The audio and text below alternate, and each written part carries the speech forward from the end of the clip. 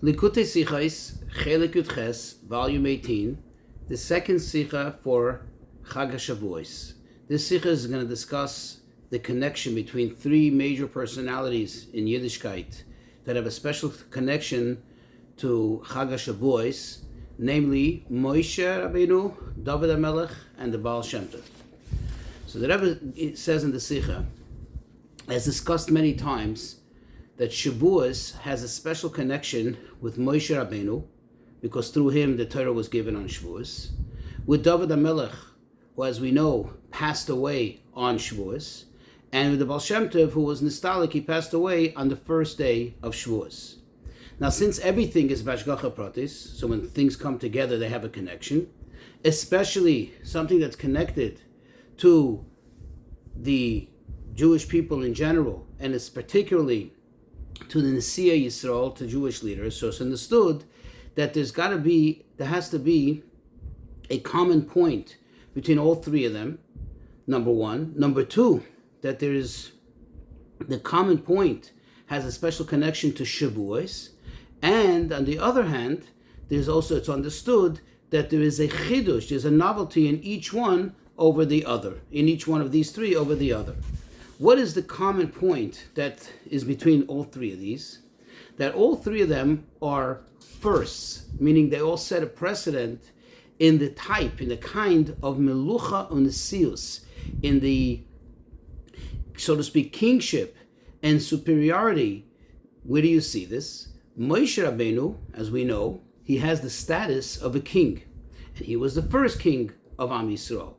David HaMelech was also a first. He set a precedent, as he was the first for Malchus Beis David, the dynasty of the house of David.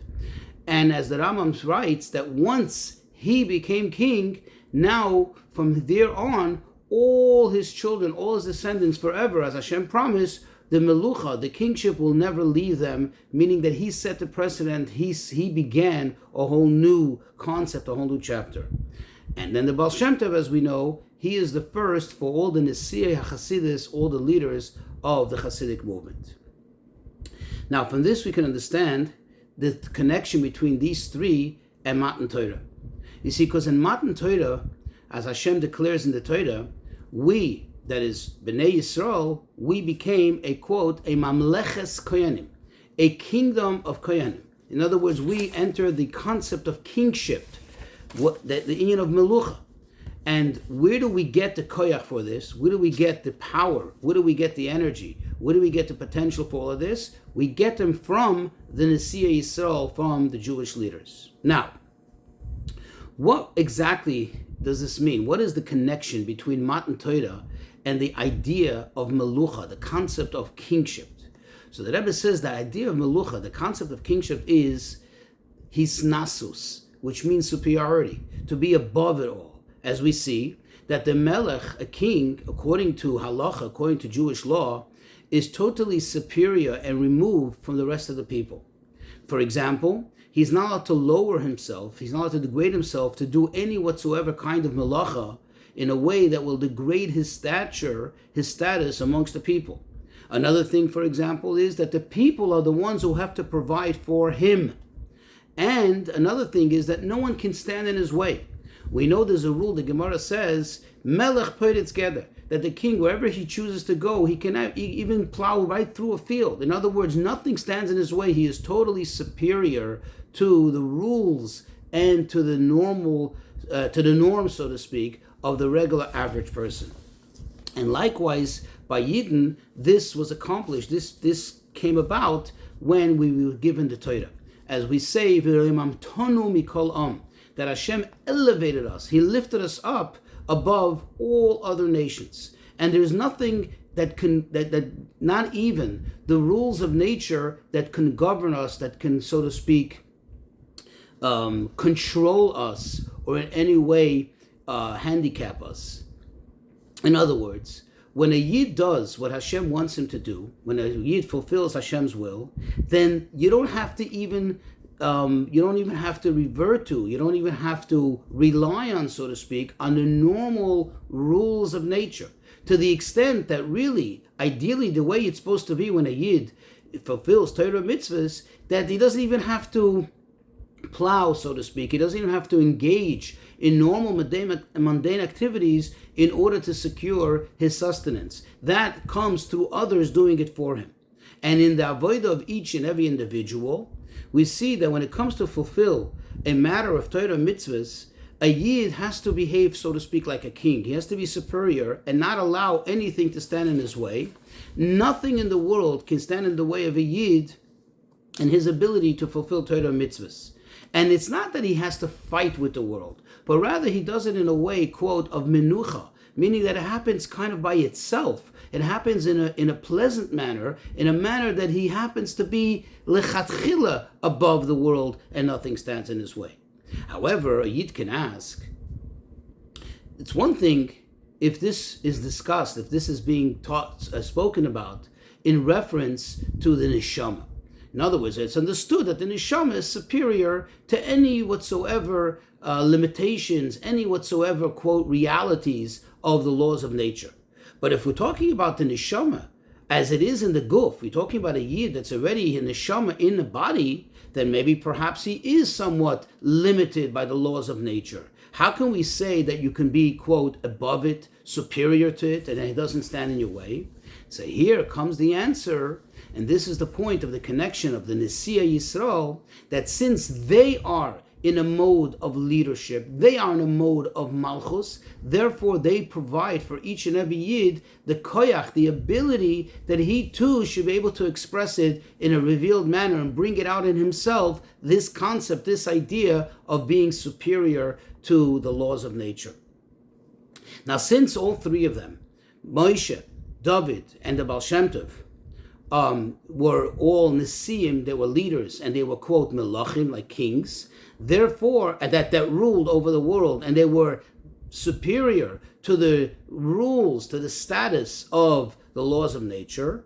Where do we see it? We see Moshe Rabbeinu, that his whole leadership was in a manner of doing nisim, of doing miracles all the time, which is superior, which is beyond, it is supernatural.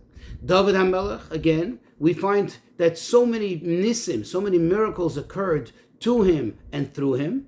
And then the Baal Shem Tov, as it's well known, the Baal Shem Tov was a Baal Moifis. He did tremendous miracles to the extent that if one wants to refer to something that's so miraculous, usually you refer to it as a Baal Shemska Maisa. This is like a Baal Shemska episode. In other words, it gets the status of, the Baal Shem Tov's whole status is of that, of being supernatural, of being miraculous. So that is how they bring out the concept of being superior to nature in each and every Yid. Now, to understand how each and every one is unique, because we said that besides them having a common point, there's also uniqueness in each and every one. Says the Rebbe, first we need to explain, we need to better understand the revelation of Matan Torah and how it relates to these three ideas, to these three concepts. In other words, we're going to first understand the three different stages, so to speak, in Matan Torah, and then through them we can understand how they relate to these three different leaders, to these three different types of leadership. First, in Matan Torah, we have the actual revelation of godliness that took place on Har Sinai. The actual revelation, although it says Hashem came down on Har Sinai and he revealed himself, but that was only what we call lefi sha'ah. That was only temporary. That means so long that Hashem revealed himself on Har Sinai, so long that it was there in the cloud, the revelation was taking place. But once Hashem left, once the shofar sounded and Hashem left, so that too, that actual revelation left. That's number one. Number two, another phase, is the outcome. Another aspect of it is the outcome, the effect of Matan Torah. The effect of Matan Torah is that even after Hashem's actual revealed presence left the mountain, still it left an effect, a residual effect in the nature of the world, that now the world is receptive and it could receive the effects of Torah. In other words, it left a permanent effect on the rest of the world. Then number three, that which is the objective of Matan Torah. The objective of Matan Torah, which is to convert the Gashmisdika world, to make a Dira Lo Yizbarech, to make a dwelling place to Hashem from the Gashmis of the world, that is something which remains, that is something which is consistently permanent in the world. That's a permanent effect of Matan Torah. And these three phases, so to speak, of Matan Torah are reflected in the three different time periods, the three different chapters of the history of Am Yisrael. If you break it down, we have Am Yisrael as they were in the Midbar, in the desert. And then you have Am Yisrael as they were after they entered Eretz Yisrael, which is called Eretz Nesheves, a settled land. They already settled into the world. And then you have the third phase, the third Kufa, which is the time of Golus. Now, the Midbar, the time that they were in the desert, those who received the Torah, physically were there present and received the Torah, the effect of Matan Torah remained also evident in their bodies, in their physical existence. And we see that the way they lived for the next 40 years, their existence was l'mayla min hateva. It was super to nature. They had a superiority to nature, and therefore they didn't have any contact with the world, and they were fed in a supernatural manner. They were sustained and fed in a supernatural manner. However, they remained, so to speak, in the desert. That original generation who received the Torah, the adults, they didn't leave that. In other words, that stayed there. That was, so to speak, in a sense, it had a certain temporary air to it.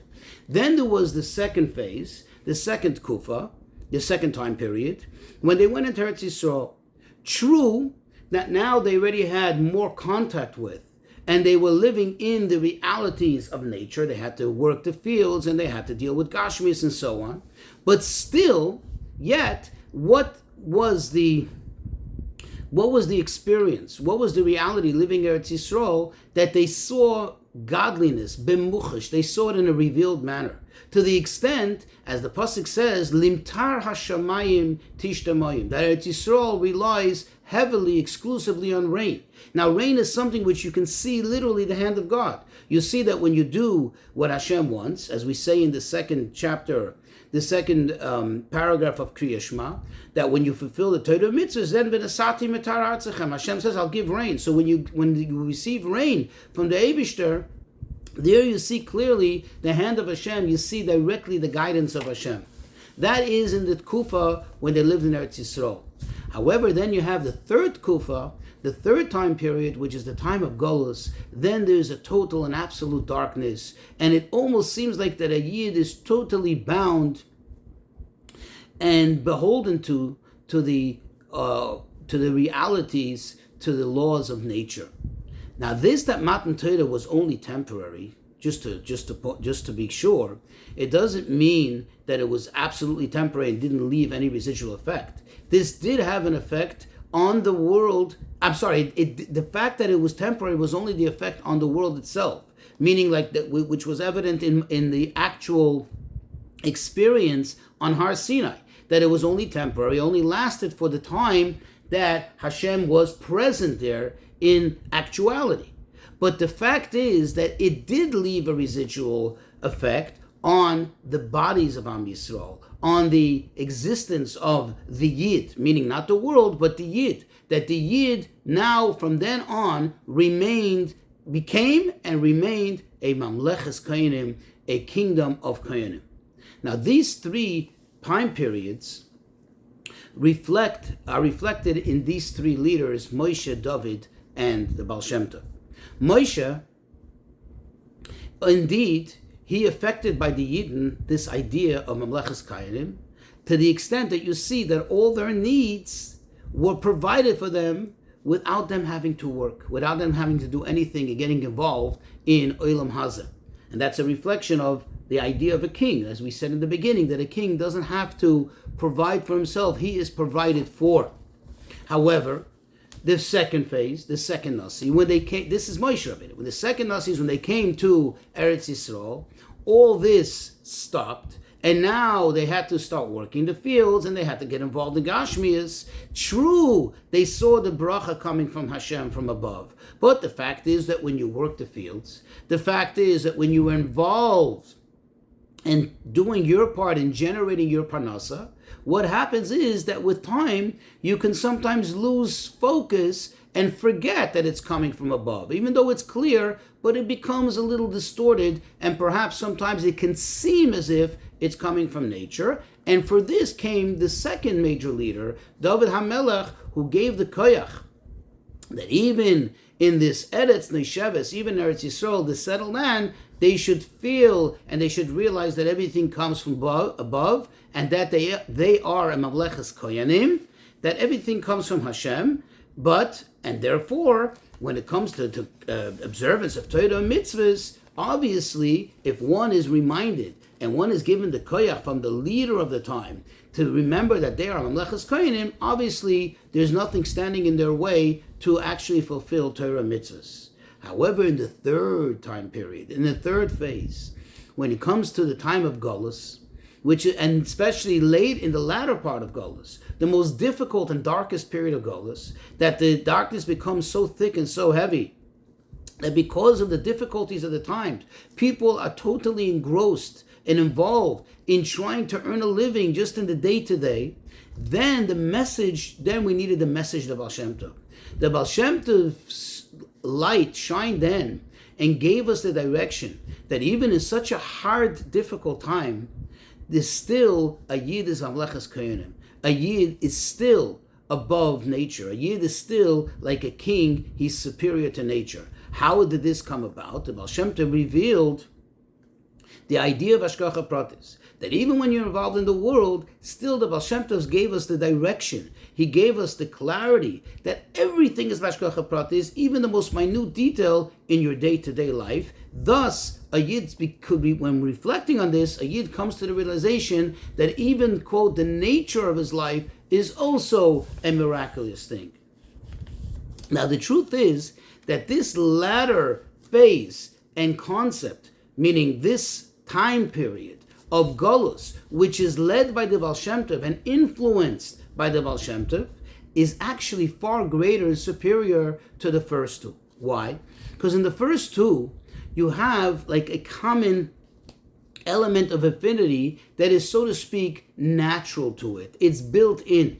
When the Yid is in the desert, he has no distractions whatsoever, and everything's provided to him, and there's only godliness present. Or even when he's in Eretz Yisrael, where he does have to work with the world. But again, still, there is a revelation of godliness all the time. So then the person is more predisposed to this concept of superiority to Olam Hazeh. He is in a superior state.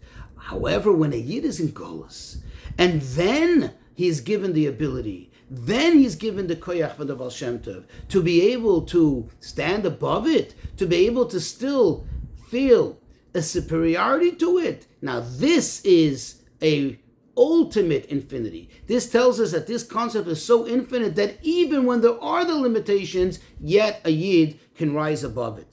Now, of course, chas v'sholom to say that all these leaders only affected their respective time period, their time and place, because it's obvious that they have a connection to all the generations. That is Moshe, where do we see it? How do we refer to Moshe? We refer to him as Moshe Rabbeinu, Moshe, our teacher. That means he has a connection to our times. How do we refer to David HaMelech? We don't just say David HaMelech from the past. No, we say David HaMelech, Melech Yisrael, Chai v'Kayim. He exists and he's alive, so to speak, today. His effect is alive.